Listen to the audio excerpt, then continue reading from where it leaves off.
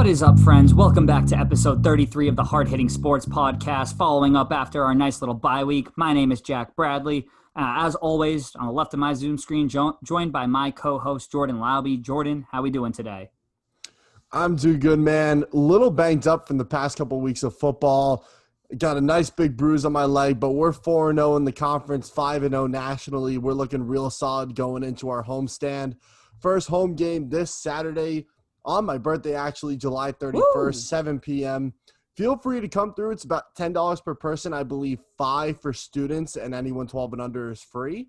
So feel free to come through, enjoy some football. It's good to have some ramp up before the NFL season starts. So if you're looking for that action, over in Marlboro at Kelleher Field, going to be very exciting, playing the Rhode Island Cowboys. That should be a great game Saturday night. So feel free to come through. Other than that, things have been going great personally. Just, taking it day by day, seeing what opportunities come up and doing the best we can. What about you, buddy? It's been awesome. We'll get to the Red Sox-Yankees, but I was there on Sunday for what may have been the marquee win for the Red Sox. Been doing some nice vacationing out in Charleston for a little bit of time. Really nice down there. If you ever get the opportunity to head out there, people are nice, beer's good, food was good, electric atmosphere out there. So hence why we took some time off over here. But going back to Jordan's point, I will actually be at his game this upcoming Saturday. So if anyone is in the area, I know pretty much a lot of people that do listen to this have met me before, but definitely feel free to look out. And this gives me an excuse, too, to chant Cowboys suck and get ready for regular season NFL football. So I'm really looking forward to that. So I wish you guys the best of luck. It's going to be a great atmosphere. Got a good tailgate going for Jordan's 24th, his Kobe year, kicking it off right. So I'm excited to be there for it. Yes, sir. Awesome. Well, hey, as always. Speaking of Kobe, man, jam-packed episode. Basketball. Last time, it was funny. I was thinking about this on my ride to work this morning. So last time we were on this podcast, we had the Boyers Not Ballers. And we were talking about how Giannis is going to have a great performance, but just like LeBron did in his first NBA Finals, basically, appreciate the effort, and that was going to be the series. Man, were we wrong. Were we wrong. Giannis, we weren't wrong about Giannis. He had a great series, but we also said the series was going to come down to free throws, and Giannis fucking came clutch in Game 6 with that. Absolutely. We're basically, obviously our hitter of the week here, Giannis Antetokounmpo. There's no real question there. So we last recorded when it was 2-1 in the series.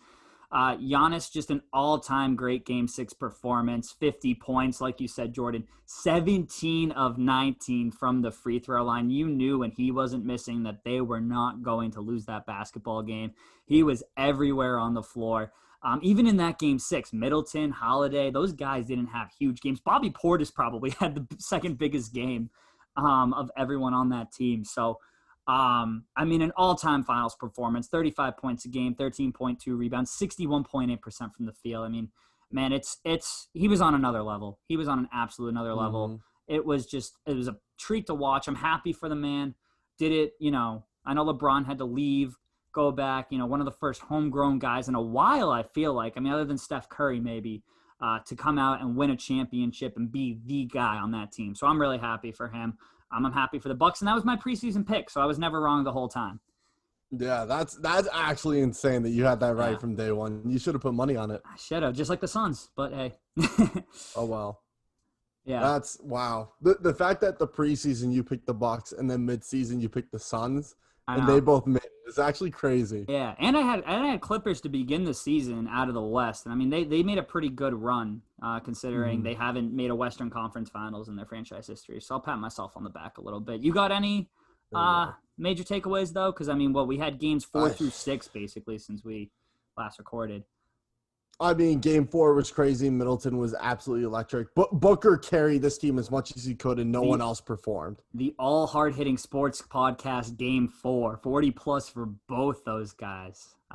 Pretty electric stuff over there. So, like to see that. And then Game 5, obviously, too. Giannis, Middleton, Holiday, all combined for 38 made field goals. Combined for, if my math's right, about 70 plus points, 80 plus points. That's like 80, almost 90. Yeah. So big three stepped up. Chris Paul too, just kind of fell off. Kind of feel bad for the guy a little A bit. lot of turnovers, which is unusual for him in clutch Yeah. moments. Yeah, 8 assists, and those last 4 games, 8 assists, 3.3 turnovers per game.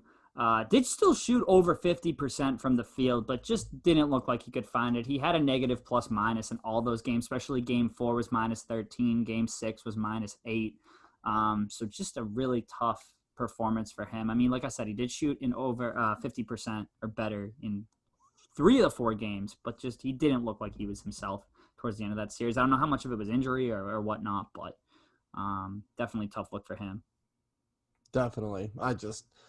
Who knows? But I mean, it's over and done with at this point. I think that when you look back at the tape, the Bucks were clearly the better team, especially in those last 4 games that they won 4 straight, which is crazy to think about. Not many, only 4 other teams in NBA history have done that. We won't go through the teams because I think that'll be my trivia question later on. Oh, okay. Don't look anything up. We'll Gotta find out some info on that later. Myself. There you go. Yeah, that's kind of off the top that I was like, hey, let's just do some trivia. But either way, like, just even like when you look at the stat sheet, like that's an incredible performance. But when you watch the tape and see how he got those points and how he played defensively, like Giannis had single-handedly a top 5 finals or top 10 finals performance all time, arguably top 5. Some people have said it's one of the best in the past 20 years. And that it's just incredible the type of run that he was able to go on and how he was able to do to win his first NBA title, get the first title for the Bucks in 50 years. And it just put this team on the map. I mean, this is almost reminiscent to what the Warriors did back, what was it, 2014, 2015, when they won their first one in 40 years? Yeah. When they went on that run, almost became a dynasty. The Bucks had that because they're the same way. They built themselves from the ground up like the Warriors did throughout most of the beginning of the 2010s with Clay and Steph. Draymond's there, Iguodala's there getting some playing time, and then they just built up. This Bucks team is very similar in that way where they've Middleton and Giannis were, I said it 2 weeks ago, were the worst players in 2K14, and now they are 2 of the best players in the NBA. Yeah. Giannis is definitely top 3, Middleton's top 15, and they showed out. Yeah, no, I mean, absolutely electric. And adding a guy like Drew Holiday, too. That was awesome. Brought wonders. I mean, I look at even just comparing it from a Celtics perspective or even a Sixers, not that Ben Simmons is, bad at distributing the basketball, but you get a guy who's an absolute scorer, who has been to the playoffs before, has made playoff runs before, all-star, signs an extension out in Milwaukee, that's just, Bobby Portis, guys like that. I mean, I compare Bobby Portis to Marcus Smart. You need guys like Bobby Portis on your team to win a championship. Pat Connaughton hitting cut shots. I know we gave him a lot of shit on this podcast for some of the shots that he missed in his defense, but he stepped up huge for this team. Brooke Lopez, you had him as your hitter one of the weeks when Giannis was out. Just every guy on this team stepped up. I mean, the Suns did the same thing. And Bryn Forbes. Bryn Forbes had a huge series against Miami. You look down the line, it was what a championship team does in any sport. You have guys off the bench contributing. Obviously, Giannis was huge, but he missed a few games in the playoffs. So, just all in all, you can't really say anything negative about the Bucks. No. They bounced back from 2-0 series deficits. We're down 1-0 to Atlanta in that series. So, all in all, Budenholzer kept his job. It's a good story. It's a good team. Bunch of guys that definitely deserved it. So it was exciting to see that.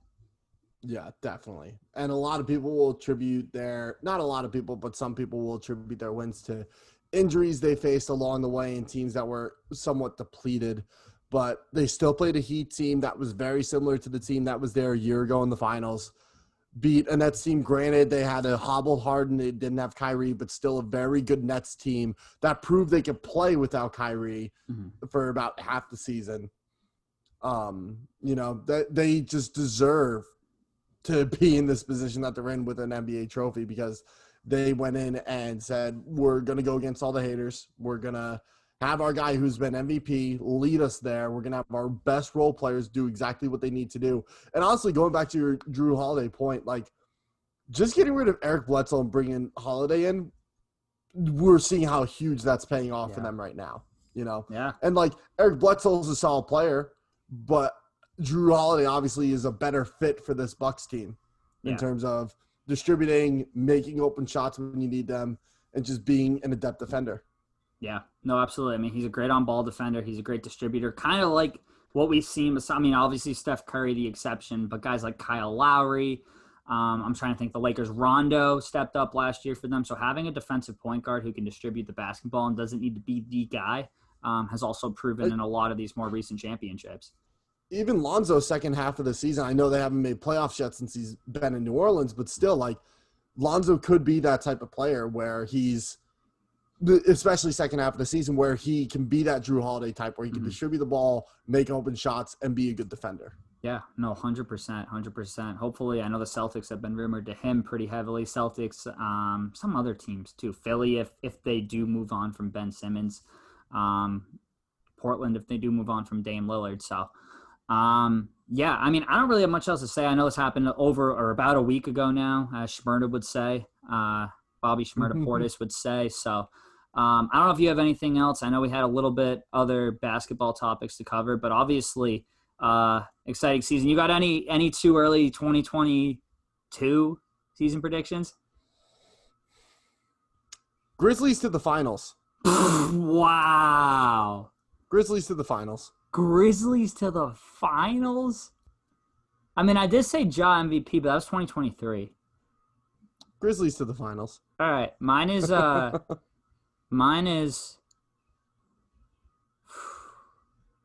this is very dependent on if the Celtics make a trade. Jason Tatum MVP. Interesting. Okay. If they trade for Brad Beal, I don't know about that.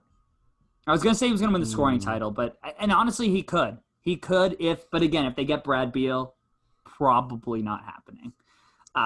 Can I make a funny off-season prediction? Please do it. And Simmons to the Nets for Blake Griffin and Kyrie. Yeah. Okay. Philly wouldn't win anything. Philly still wouldn't win anything. No. And neither would the Nets. So I'd be okay with it, honestly. In all honesty, I'd be okay with that. Yeah. Lit. Well, before we kick it over to anything like baseball related, you've been watching any of the Olympic? I mean, I know there was only one Olympic game, but Evan Fournier, holy shit. Crazy. I mean, Rudy Gobert too. Not many people talk about his performance. Like even though he didn't do great stat wise, he did what he needed to do. Mm-hmm. Yeah, no, absolutely. It was an electric game. Kevin Durant fouling out of that game. I think it was one of 6. It's just I mean, I didn't watch the game live. Obviously, I was on my way to the Sox game, but it's just wild to see because they were 1-2 in exhibition play, which obviously it doesn't matter, but they had never really lost in exhibition games in past seasons. I don't know if it's just guys are playing for the whistle like they do in the regular season, and especially when you have a bunch of superstars. When you have Dame, when you have KD, when you have Beal, when you have JT, when you have list goes on and on of guys who are superstar caliber players who get fouls all the time. It's when you're not getting that in these kinds of games. I mean, it's a little embarrassing, if you ask me, honestly. It is, especially with the 16-2 run to end the game. Yeah, no, absolutely. So I think they'll play. I don't even know what the schedule looks like, but I'm sure they'll bounce back. I don't see them not getting into the tournament. I think there's 8 teams that have a chance to go for gold after pool play, and I think they play 5 or 6 games. So I don't see them not getting into that, but obviously it's a little bit of a red flag there. I would say just a little bit. If you're Team USA. And then Draft Thursday. Can we talk about Simone Biles real quick? Oh, yeah, go for it. Yes, so Simone had to withdraw this morning. She withdrew with an apparent injury, but the Olympic Committee said that she cannot do the normal stunts she does because no one else can do them, and it is deemed too difficult and would be unfair to properly judge based on skill set. And as someone that's all for inclusion, as someone that's all for giving everyone their fair chance, this is absolute bullshit. Yeah.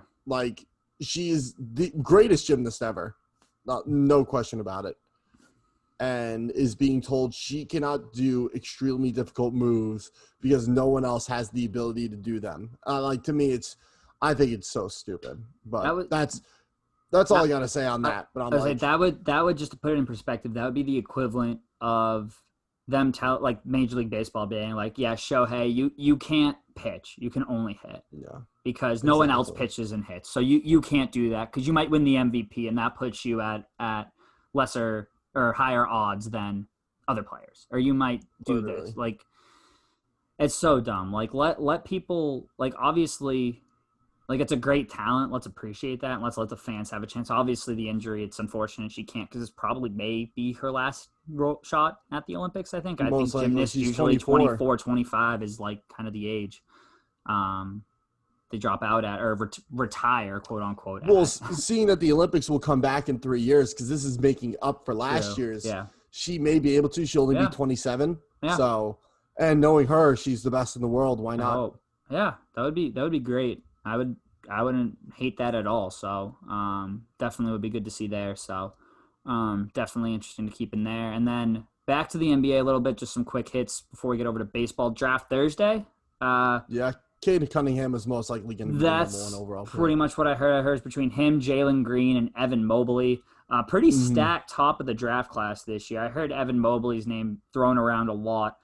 Basically would be number one in pretty much any other draft other than the Zion year. Probably would be a number one pick, and he's most likely going to slide to 3. Jalen Green, interesting story there, bypassed college to play straight in the G League. So now he actually goes from the G League to the NBA draft, which I think is really interesting to see there.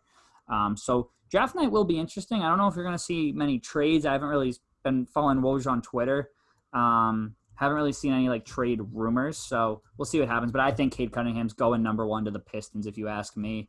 I'm trying to remember who has the number 2 pick. I don't know why I can't remember on that, but the Rockets. Rockets have 2, so obviously probably going Jalen Green. I could see Cleveland going Evan Mobley at 4. They do need some height there, so that'll be interesting to see. We got Toronto 4. That'll be an interesting pick as well. So maybe see some draft night trades, keep it interesting there. Most likely will. Yeah.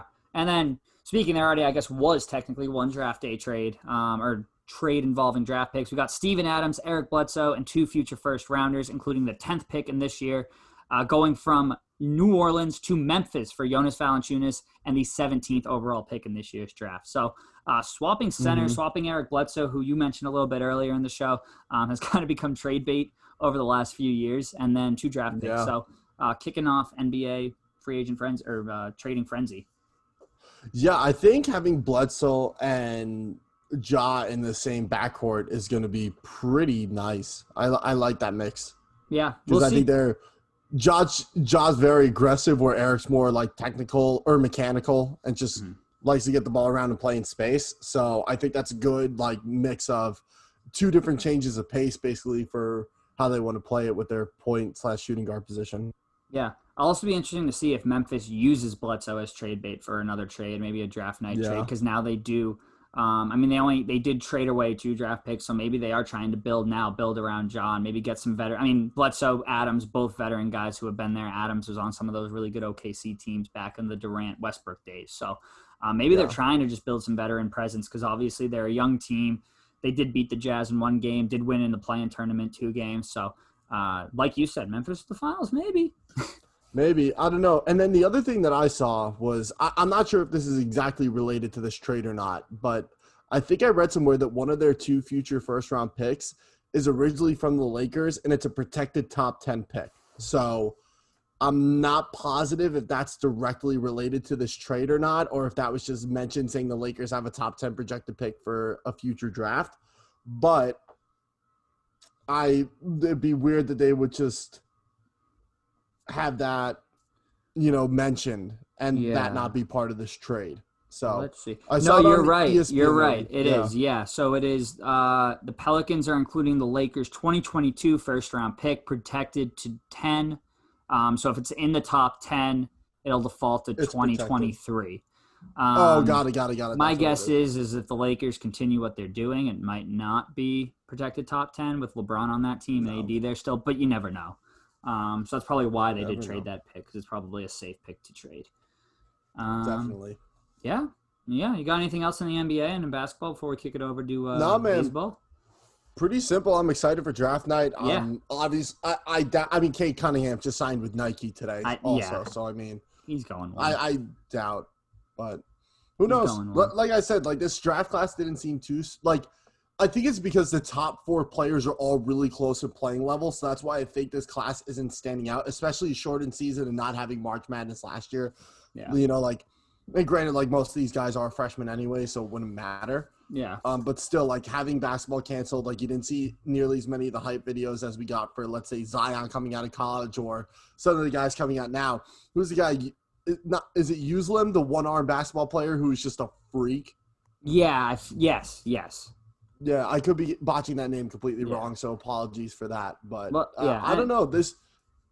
I feel like this draft class is being very under advertised. I think so, because I think it's too part of the program. I mean, like I said, Jalen Green's a G League guy. I didn't see him in college. The G League isn't getting over. Yeah. People aren't looking at the G League and watching G League highlights. Evan Mobley, USC, pretty good basketball program, but wasn't moving heads. Cade Cunningham, obviously we all knew about him, played at Oklahoma State. They had a pretty solid season, but I think they were a 4 or 5 seed in the tournament. But these guys weren't playing at the Kentuckys and the Dukes and the North Carolinas and the UCLAs of the world. They were playing at these smaller programs. Especially, like you said, during a COVID year, I just don't think they got the recognition. Because like I said, Evan Mobley, other than in that Zion draft over the last 5-6 years, probably would be the number 1 overall pick. And he's most likely going at 3 or 4. Exactly. So.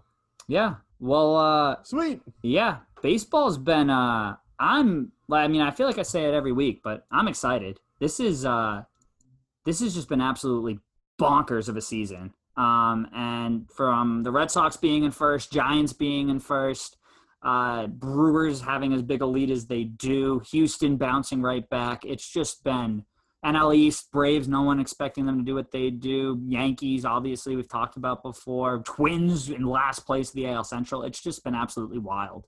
So you want to kick it off with Hitter of the Week? Got to go with Juan Soto, man. I mean, he's just been absolutely electric. The 22-year-old is insane. Over the past 10 games, he's had 36 at-bats. In those at-bats, 6 home runs, 6 strikeouts, 11 walks, 13 RBIs and 9 runs, paired up with a 361 batting average and a 1.427 OPS. Absolutely insane. He's been doing the best he can to carry his national team that has not stepped up to the plate. In the Nationals' defense, they played some of the toughest teams in the MLB. And coming up, they have some series against the Braves, the Mets, the Phillies. They're in a 4-game series with the Phillies right now. They lost by a run last night. So there's any time for the Nationals to get back into the playoff race. They're 8.5 back from the Mets right now, who still have some extra games to play at the end of the season. Yeah. I think the Nationals have a legit shot if they can win the majority of the games going into it. You know, they have a pretty solid roster, and they're playing in the weak NL East. You know, it's just really it's the Mets right now that are running the show, and there's still some games they've yet to play. So, and the Mets suck. Like they have injuries, and when their pitching's good, their hitting sucks, and when their pitching sucks, their hitting's good. Like they're the most inconsistent team in the MLB, and they're in first place. That just tells you the story of the NL East. Yeah, and we'll get to it in a second with the trade deadline coming up, but I honestly do think the Nationals are done. I know they have a lot of divisional games coming up, but I think after that, I think they just got swept by the Orioles this weekend. And anytime, the Red Sox did get swept by the Orioles earlier in the season, but used it as motivation. I think I've heard Max Scherzer is willing to waive his 10-5 rights. I've heard Trey Turner is on the trade block, which I don't understand at all, but I've heard the Nationals are not willing to build around him. Obviously, so pretty much anyone not named Juan Soto, like you just mentioned, on this team is fair game at the trade deadline. I've heard Red Sox, Oakland, Yankees, possibly doubt they'll trade in their division, but Mets, all rumored to Max Scherzer, even the Dodgers and Padres. We'll get to like I said, we'll get to the deadline in a little bit, but have to disagree with you there. I love the Nationals. They're one of my teams to be excited about, but I don't know. I just don't see it, especially if they give away all their pieces. If they hold on to Scherzer and Trey Turner, maybe there's a shot. And I'm not saying they will. I'm just saying if they want to, they have to win the majority of these games. Oh, yeah, absolutely. 100%. I mean, and it would be very Nationals-like if they traded their best pitcher and then continued to go on a massive win streak. That would be pretty Nationals-like. And win another World Series. Yeah. Hey, who knows? They got to just win the NL East because I don't think any team no team is getting a wild card out of the NL East. I think that's a fair assumption to make at this point, almost into August. So as well.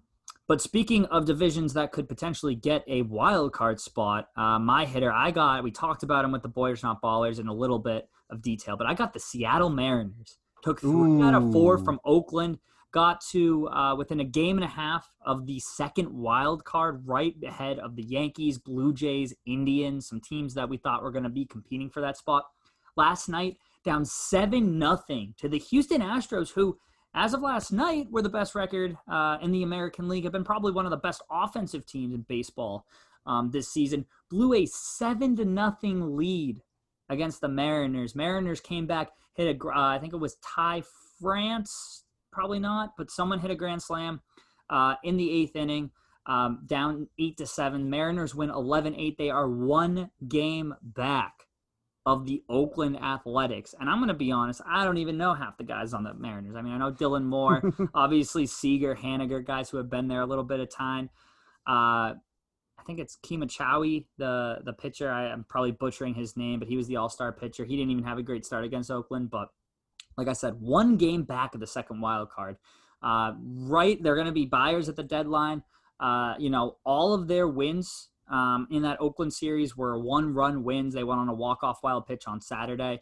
Ty France had a big series against Oakland, 5 for 14. The Mariners bullpen pitched 12 and 2/3 innings, only gave up 2 runs in all 3 of those wins in the series against Oakland. So I don't know, man. Look out for Seattle. Oakland's been struggling. Their pitching, Bassett, Manaea, have not been great. Matt Chapman obviously has been struggling huge this year.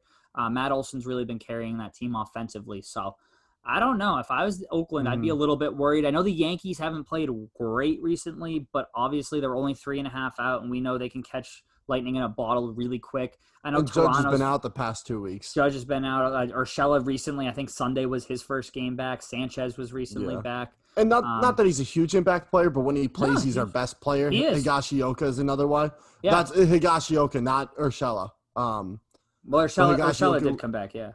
Yeah, he did come back, but I'm saying Higashioka also got he got reinstated today too. Oh, okay, yeah. So like I said, and Urshela was on Sunday, was his first game back, and he did some damage against the Red Sox. So, I mean, overall, it's going to be a very tight race, I think, in the American League. I think right now the Red Sox, Rays are going to battle it out for the AL East. Right now, the Red Sox sit a game and a half up. They do play this weekend.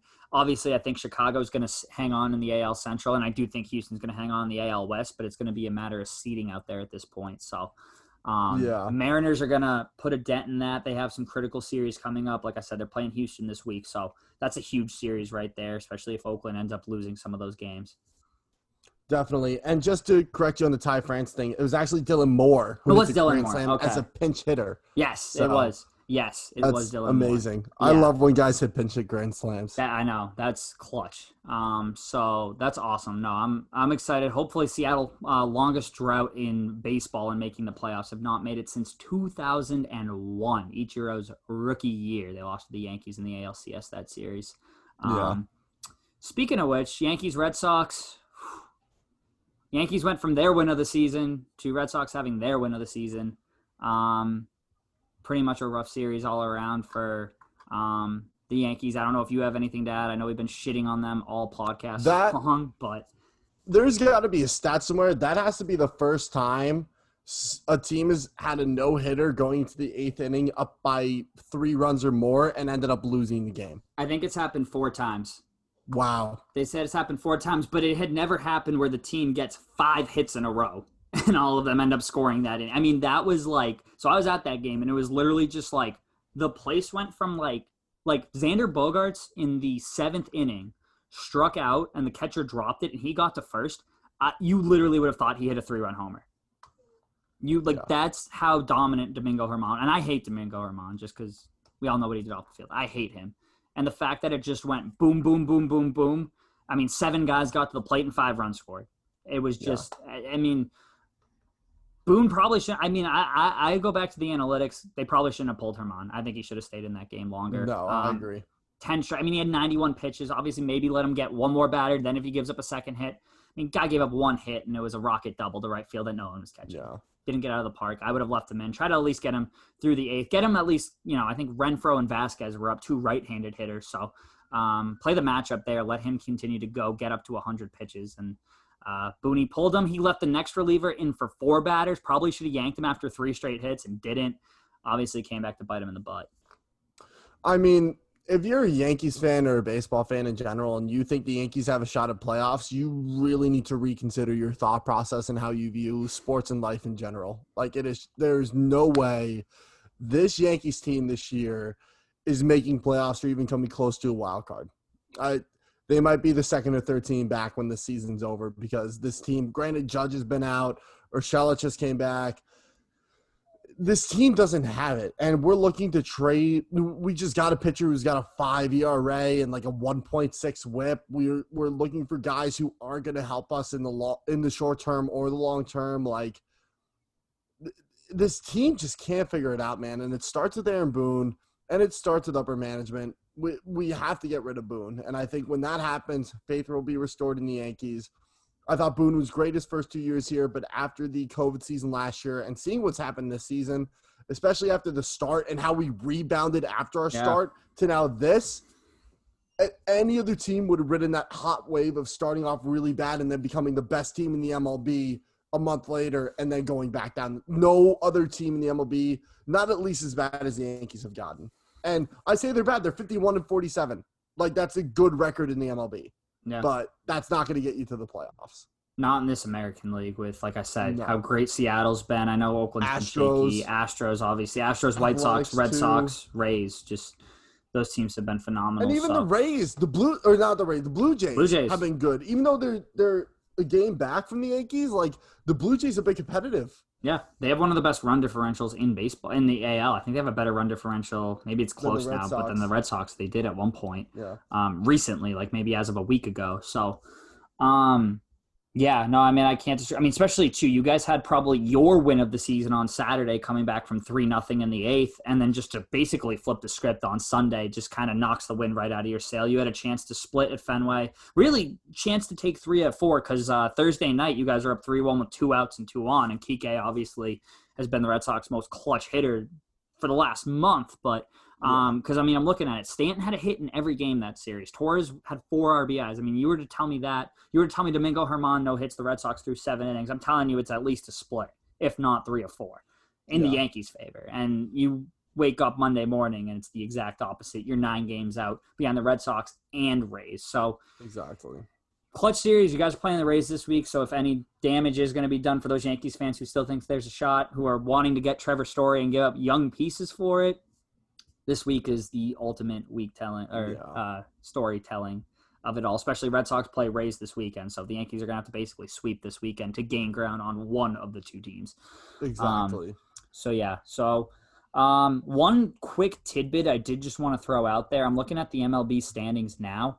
So other than, and this doesn't come across, Oakland, who is 0-10 in their last 10, the Washington Nationals, who we talked about, 3-7, and then the Reds, who are 3-7. No team in baseball right now in their last 10 is better than 7-3. And other than those 3 teams, no team is worse than 4-6. Wow. So 27 teams. We got Red Sox 7-3, Rays 7-3, Seattle obviously 7-3. And then, I mean, pretty much the whole NL West is 5-5 other than the Rockies who are 4-6. So we've got just an absolute tight race going on here. You're not seeing teams, like I said, other than a few streaks here and there. It's been very jam-packed. And I think it's going to make very interesting for a deep pennant run, especially in the American League. I think the NL is almost set. I think the Phillies can, like I said earlier, make a comeback, but Milwaukee, I think, is going to win the NL Central. Obviously, the NL West, depending on just seeding at this point, who's going to win the division, I think it's pretty much all set in stone out there. Definitely. Red Sox Rays is going to be an interesting race to see who can win the division. I think whoever doesn't will be the first wild card team and be hosting that game, but we all know the importance of that.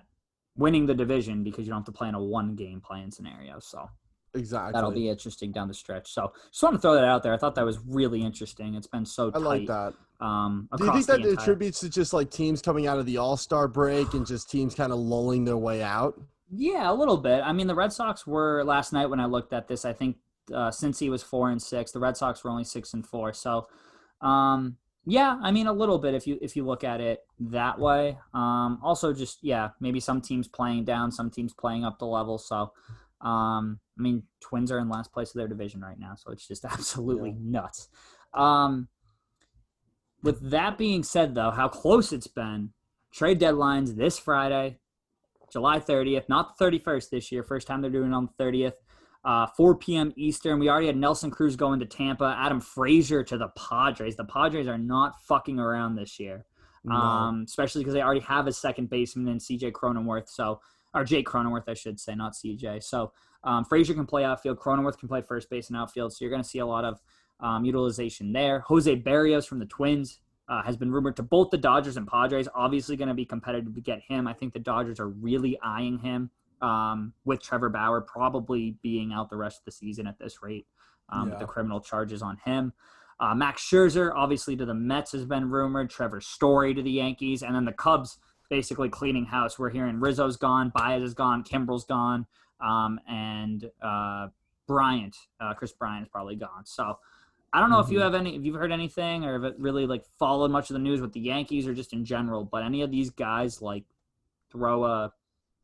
show any interest to you, just, any interesting places you see where guys might end up? Chris Bryant, man, because he was so dominant a couple of years back, and I think if he gets to the right place, he could pop off again like he did in the middle of the season. Yeah, I mean, he was an all-star this year. He can play left. Exactly. He's played, and they showed during the all-star game too. He's played right, he's played left, he's played second, he's played first, he's played third. So he can be a really good asset to any team, just given that he can play any position. He's a free agent after the season. Rizzo, potentially a Red Sox, I heard. Back to where it started would be interesting. Craig Kimbrel, I heard, might be reunited in Cincinnati. Interesting to just see the Cubs, too, kind of just how quickly. I mean, they won their division last year, and now they're selling ship at the deadline. So, and they were in first at the beginning of the season in May. I remember we had Brad on. They were one of the hottest teams in baseball. I know. The month of May. So now they're kind of doing what we all thought. I think in the beginning of the season, a lot of people had Cubs finishing third or fourth in the division, and that's probably where they're going to end up this year. So, will be interesting to see there. Scherzer, obviously, like I said, Mets, a lot of teams. I mean, maybe Seattle's buying. That'd be interesting to see Max Scherzer in a Seattle Mariners uniform. That'd be Oakland, cool. I would like that. Oakland. I'm trying to think who else. I mean, I don't think the White Sox are making too many moves. I'm going to be honest. His eyes would match their colors finally. True. That would be a first. I mean, Scherzer even to the Dodgers, that could very well happen. If Barrios ends up in San Diego, vice versa. If Barrios ends up in Dodger Blue, could see Scherzer. Because Eric Hosmer, apparently, the first baseman for the Padres, is on the block. Because now Cronenworth could shift over to first, Frazier at second. I'm not shocked by that. I'm not either. The thing is, it's a tough contract to trade. I think he still has 3 or 4 years left with $20 million a year. Not that he's a bad player. I mean, he's obviously won World Series before, but definitely on the back end of that heavy contract. So, I think it's going to be a very interesting trade deadline. I think if the Red Sox, personally, if they do make any moves, you're going to wait until the absolute last minute when the value for these guys is a little bit lower than normal, because Chaim Bloom is not one to kill the farm system. The Red Sox, I think, have a solid farm system right now. We just called up Jarren Duran. We have Cassis down in the minors. So obviously we're in a win now mode, but I don't think we expected to be here at this point either. So I agree. If you were to ask me, 2 years ago. So I think it's going to be interesting. I think out of those Cubs guys, I think you see at least 2 or 3 of them get traded. It wouldn't shock me if Baez stuck around, and maybe even Rizzo, because the asking prices might be a little bit too high for those 2 guys. But Brian, I think, is gone. Kimbrel, I think, is good as gone. Teams need relievers at this point in the year. Everyone needs relievers. I agree. Yeah. Well, and then crazy.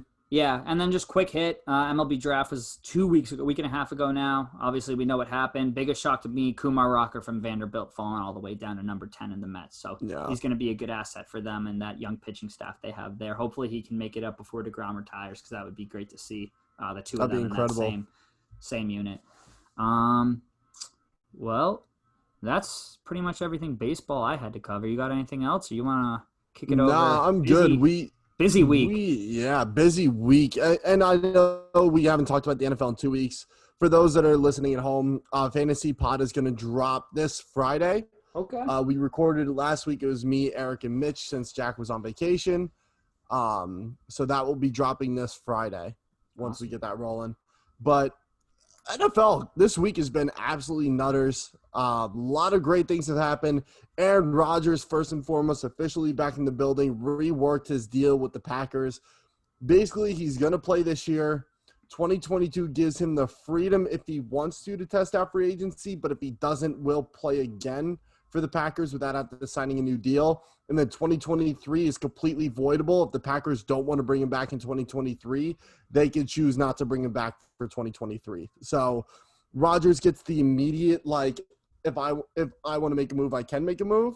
And then in last year of his deal, if he wants to stay but the Packers don't want him, they can get rid of him. So very friendly deal for both sides. I think both sides get what they wanted in this deal. This also helps out Devontae's situation with whether he wants to come back or not. I think he wanted to leave because of what was going on with Rodgers and not having his QB. But that's crazy there. What are your thoughts on the whole Aaron Rodgers situation and the development, just so much development in the past 2 weeks alone? Yeah, I think Rodgers comes out on top of this one just by a little bit. I think the Packers obviously get more of what they wanted because obviously Rodgers wanted to basically completely screw them over, it sounded like. So I think he's gone after this season. I don't think he's coming back in 2022. I think Jordan Love is the route that they're going to go in or make a trade of some sorts. But I think he's going to play with a lot to prove this season. It's going to be interesting. I think the Bears are going to be good.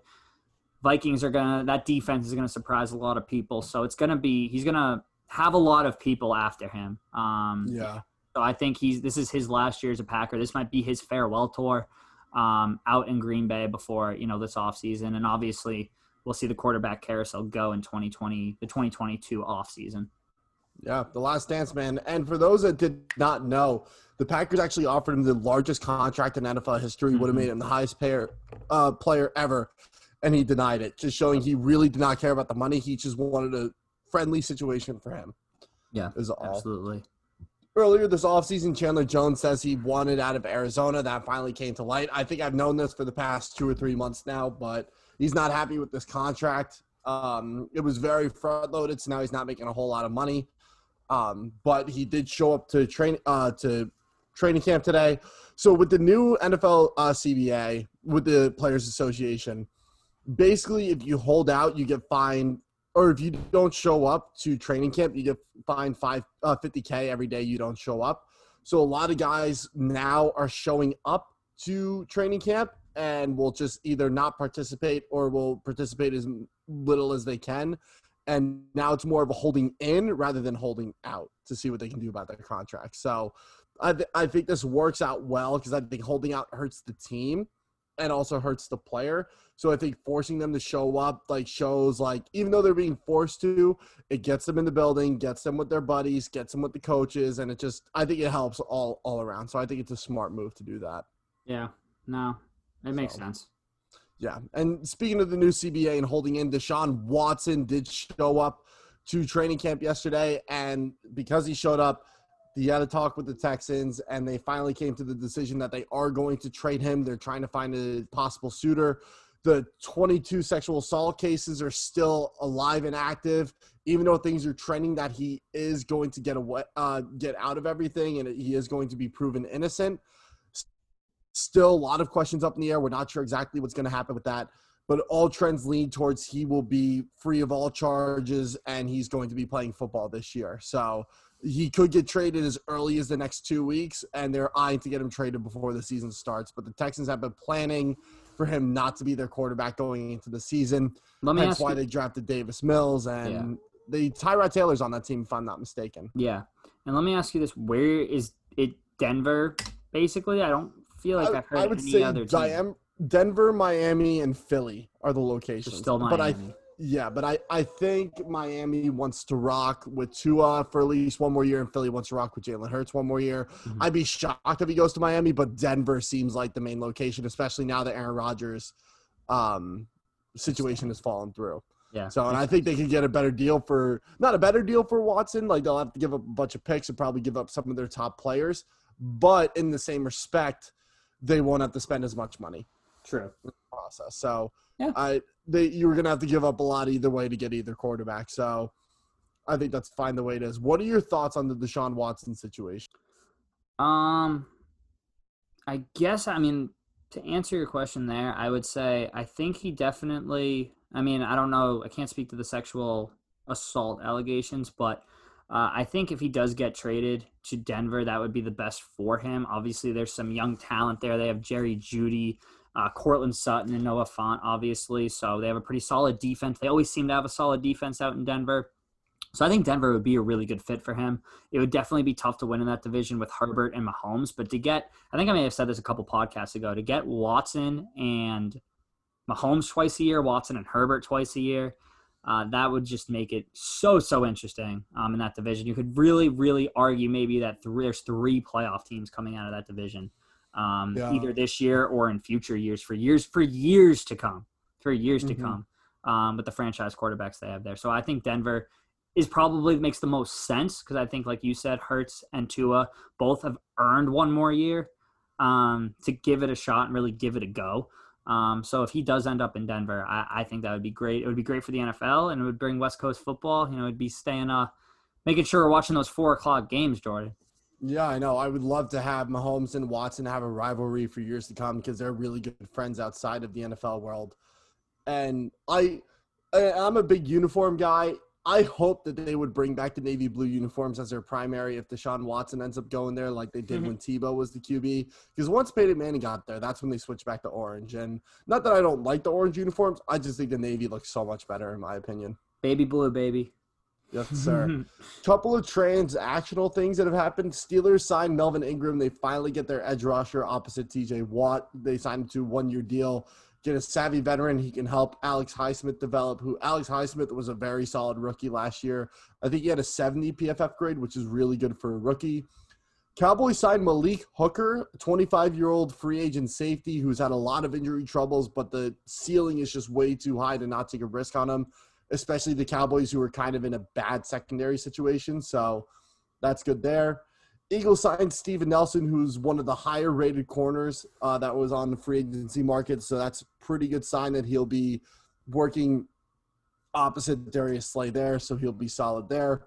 Tight end signed John Simon. Bud Dupree started on the PUP list, so this seems like a good sign that John Simon will get playing time and good reps, and he'll play opposite Harold Landry for the Titans. When it comes to some extensions, Fred Warner, now the highest paid linebacker in the league, 5-year, $95 million extension. The Washington football team signs Jonathan Allen to a 4-year, $72 million extension, and Logan Thomas to a 3-year, $24 million extension. So they locked down 2 of their lesser-known players who make a huge impact on both sides of the ball.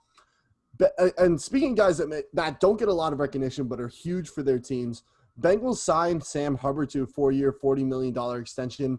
I wish the Bengals held on to Carl Lawson, but, Sam Hubbard's going to be fine, especially playing opposite Trey Hendrickson. Both are going to be solid working one-on-one together. Michael Thomas is on the physically unable to perform list. He had surgery back in June, and it has not recovered the way he wanted it to. Chris Hogan! The Saints signed Chris Hogan, who was in the middle of a professional lacrosse season. That's pretty neat there. Tenga Jr., a former Saints receiver, announces his retirement. One of the most, I say electric a lot, I guess explosive receivers we've seen in the NFL. Great return man, one of the best slot receivers for a long time. Did really well when he was on the Panthers and on the Saints. Those were his two best teams that he was on. Because he was on fire when he was there. Keeping it with the Saints, David Onyemata suspended for the first 6 games of the season. If you read my top 12 defensive tackles of 2020, David Onyemata made the top 10. I believe he was number 7 on my list for interior defensive linemen. So that's going to be really hard hit for the Saints to take. They're losing guys on the offensive and defensive side of the ball to start the season. Speaking of guys missing this season, Cam Akers is going to miss the entire 2021 season with a torn Achilles. Was probably going to be the most improved player from last year in the NFL. Very high on a lot of fantasy boards. Some people were taking him top 10. He was high. He was my offensive player of the year. Literally. I had him ranked pretty high in mine as well. So, I mean, it just sucks to see. Darrell Henderson, though, he did well last year when he had his opportunities. He was in the top half, the first half of the season. He's a top 3 running back per PFF. So, there is some promise there, which is solid. And I'm rushing through all this because we got to get to a gritty conversation that I think you and I agree on, but there's been a lot of cloudiness around this. I don't know how comfortable you are about talking about this. I'm sure you have your opinions on it, but The NFL says they will force teams to forfeit due to an unvaccinated COVID outbreak if that game cannot be rescheduled. So let's say the Patriots and Jets play, right? Mm-hmm.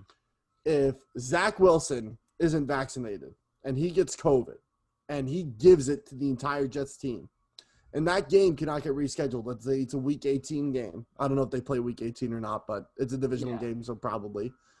Since that game cannot get rescheduled, the Jets have to forfeit that game. And everyone, not just the Jets, everyone in both teams do not get paid for that game. But that part's ridiculous. Yeah. So the money side of it's kind of ridiculous. The vaccination side, there's a lot of reaction from players across the league. There's some arguments against it. There's some arguments for it, especially within the Bills organization. But the main arguments for people not getting the vaccine are that it's not FDA approved and we don't know the long-term effects. The two main arguments that you can argue against, but it's a lot harder to argue against rather than it's my constitutional right or, oh, I would do anything for this country. Okay, get the shot then. It's one of those arguments that you could argue against, but it's a lot harder to find something that's actually substantial. So, Jack, I want to get your thoughts on the NFL's move for this decision and just overall what this is going to do to the league. I think it's going to divide the league in a lot of ways. You heard guys like D-Hop of your Arizona Cardinals and one of the best faces of football, really. Talk about how he might retire because of this. Mm-hmm. Really, I think the biggest takeaway I have is, like you said, Jordan, I don't think teams should be punished. You can't punish an entire team for one guy not being vaccinated. I think it's tough when you start to bring the whole political issue into it, but it's not really a political issue. It's science. And I don't know. I don't want to say just get the vaccine because it's the easier out. Everyone has their reasoning for not getting it. But at the same time, I mean, you're putting your whole team at a risk if you don't get your vaccine. Not just from forfeiting a football game, but also from the COVID perspective as well as if you get COVID, you will give it to your teammates. They could give it to their families. Who knows? They might be living with their mothers, mother-in-laws, grandmas, kids with, who might have, asthma or whatnot, something along those lines. So if I'm an NFL coach, I'm saying it is still your decision, but think about the guy next to you that maybe got the vaccine. Yeah. And that's how I would word it. Yeah. And there's a couple different takes, especially from people in the NFL world, people who used to be in the NFL world. Just two things that really stuck out to me. Michael Irvin said, I don't care about the right wing. I don't care about the left wing. I only care about a ring, and I will do whatever it takes to get a ring. And then he went on further to say that, look, there's a lot of conspiracy theorists that the government is trying to track you. They're trying to kill you. And he said this, they already have your social security numbers. They got your phone. They got everything. If they wanted to track you, they could. And if the government really wanted to kill us off, they could also. Yeah. And he ended it on that. And I'm like, not a bad point. Not a bad point. Definitely a worthy argument. But something that really stuck out to me was Ron Rivera came out today. The Washington football team is the lowest vaccination rate. I believe they're just above 60%. They're one of 5 teams to be below 70% for at least one shot. Not even fully vaxxed, just one shot. Ron Rivera literally had cancer and recovered. But he's immunocompromised because of his recovery process. Mm-hmm. So he said he is beyond frustrated. He's highly disappointed in the players. Your head coach is immunocompromised and could die if someone on the team gets COVID and it gets transmitted to him. Mm-hmm. And some of the players still are not taking it seriously to the point, or they're taking it seriously to the point of not getting the vaccination. To me, I'm just like, you're a professional athlete, and yes, you're allowed to stand for what you want to, and you're allowed to have an opinion, and we praise people who stand up for stuff when it comes to the BLM movement, when it comes to gay rights movement, for pride, and whatever else, mental health, we stand up and we look for that. Those are all health-related aspects and safety-related aspects and social-related aspects. When people argue against the vaccine, it's for their personal protection, and it's their right to choose to take the vaccine or not, just like any other vaccine, like the flu shot, any other vaccines that they get throughout their life. In this situation, when we are in the middle of a pandemic that's starting to ramp back up with the Delta variant and what we're seeing, and it has been, quote unquote, approved by the FDA for emergency use. Vaccines normally take 5 years to get approved by the FDA. The FDA is going to approve this in August. They've already come out with a statement they're going to get it approved in August. And that's less than a year from the vaccine being released. Almost 8 months since the vaccine's been released to the public. And they're getting it approved. And they've had 10 times the amount of test subjects, 10 times the amount of research and money put into a vaccine. So at this point, the science is there. The evidence is there that it is not harmful. And you can argue long-term effects all you want. You're at a much higher risk long-term if you get COVID rather than getting the vaccine. And it's not even close. Like, we still don't know the true long-term effects of COVID itself, not the vaccine, you know? And I know I'm going on a tangent here, but it pisses me off, bro. No, you're right. And I mean, as you can obviously tell, I mean, not just you, but anyone listening, I mean, I'm an advocate of the vaccine. I mean, I work in healthcare. I don't work directly with patients, but I work in healthcare. At the time when I got it, I was living with my dad, who had some heart issues in the past. My mom, who, again, wasn't going into work every day, but you know, kind of like the reason you wear a mask. I don't want to say you should get the vaccine to protect others around you, but that's a big part of it because you hear the science behind it. And, you know, if two vaccinated people, if one is to get COVID and you're vaccinated and they're vaccinated, the chances of you distributing that to other people or even you yourself getting it is a lot less. So I think at the end of the day, you really just got to think about your teammates, your family, and really, I think, make the decision that's best for you.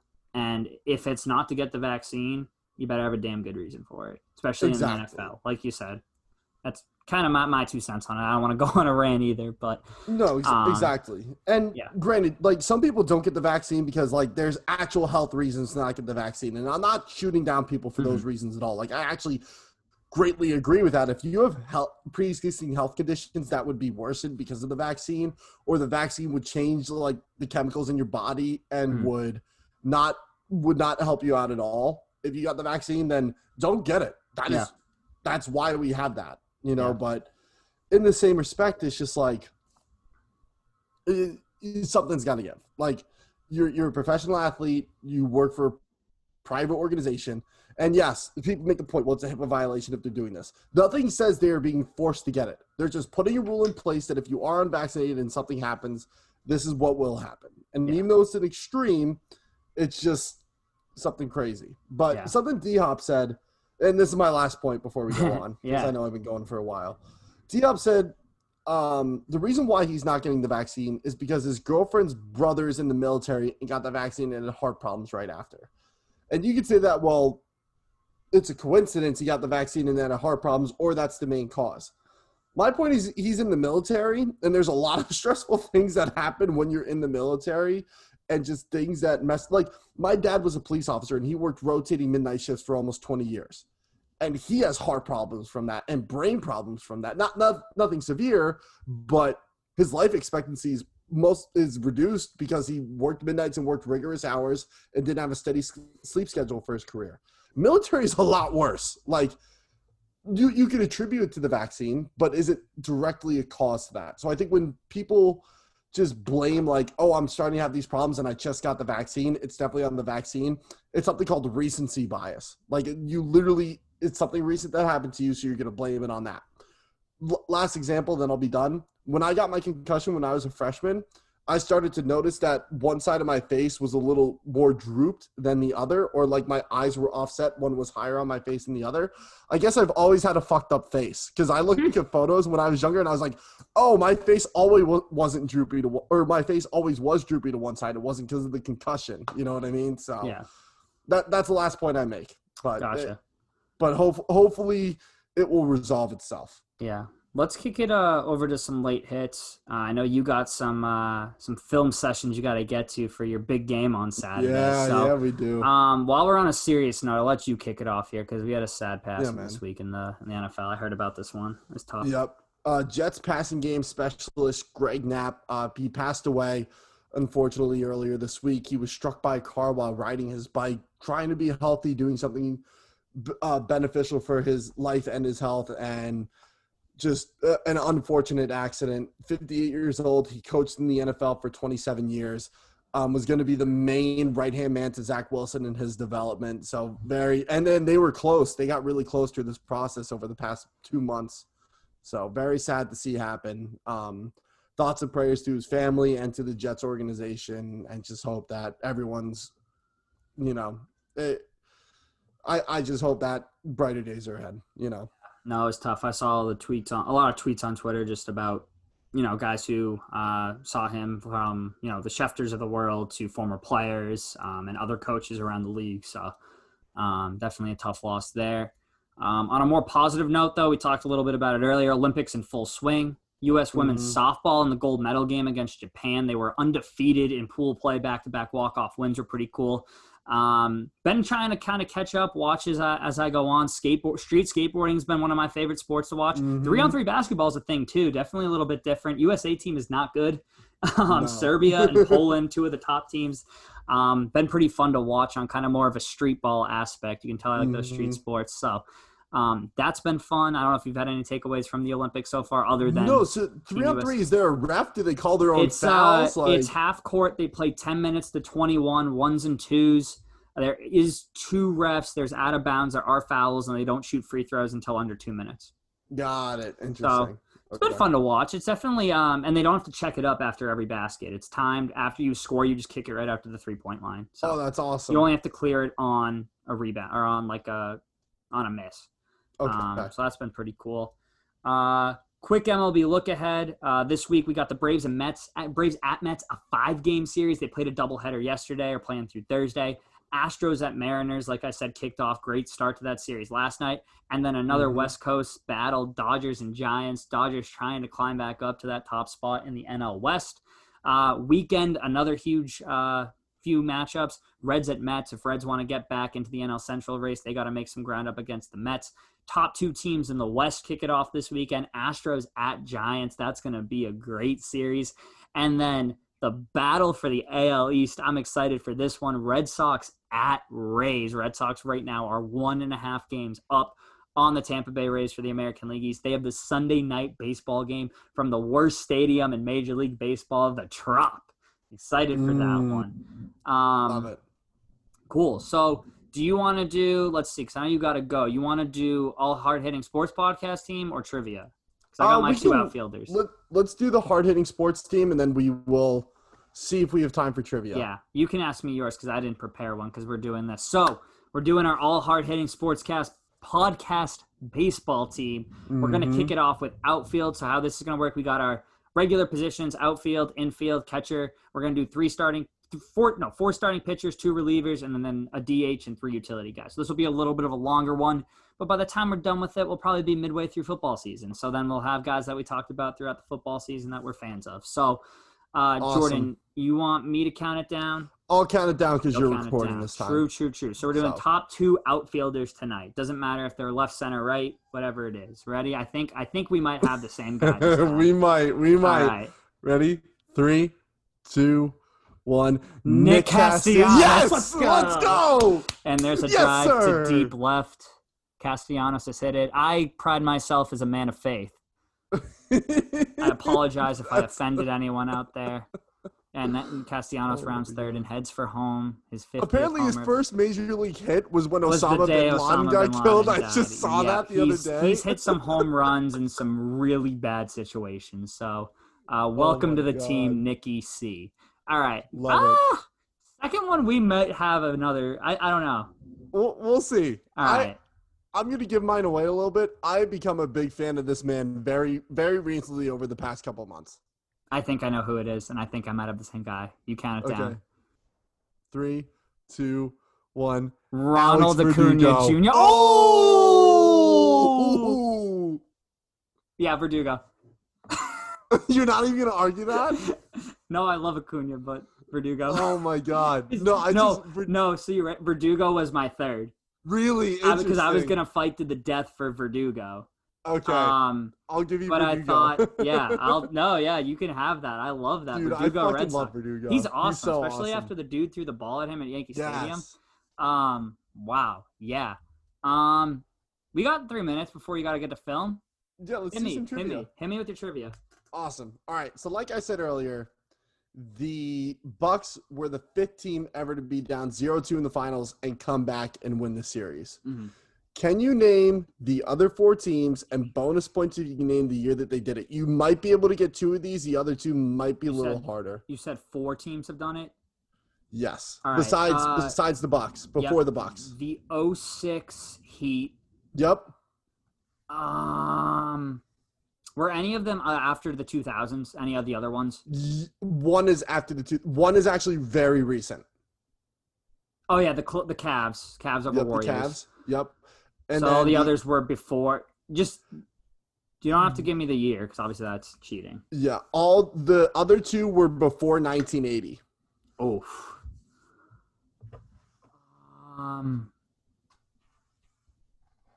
71 bucks? Ooh, no, that would have been cool if it was though. It's probably the Celtics or Lakers. Celtics was one of them, 1969. Yeah, I remember that like it was yesterday. Yes, you do. And then this one might be a little tough. Sixers 83? Nope. You said it was before 1980, right? It was before 1980. So we were doing so well. Give you one more hint. Yep. When Dame hit his clutch. Oops. All right. So what's the team? Wait, say that one more time. Okay. So a certain player hit a clutch shot in the 2013 NBA playoffs, and it was the team's first playoff win in 14 years when he hit that shot in 2013. Okay. That was Dame over Houston? No. I thought Portland. you didn't hear the Dame part. Yeah, Portland. I thought Yeah. I didn't know if you heard the Portland it's all part. good. Also, there is a storm brewing here. So the year was 70. Was it 78? 77. Close 77. enough. Okay, cool. Well, before we lose internet connection and so Jordan can get to his film session, I'm going to hop off. You got anything quickly you want to add, Jordan?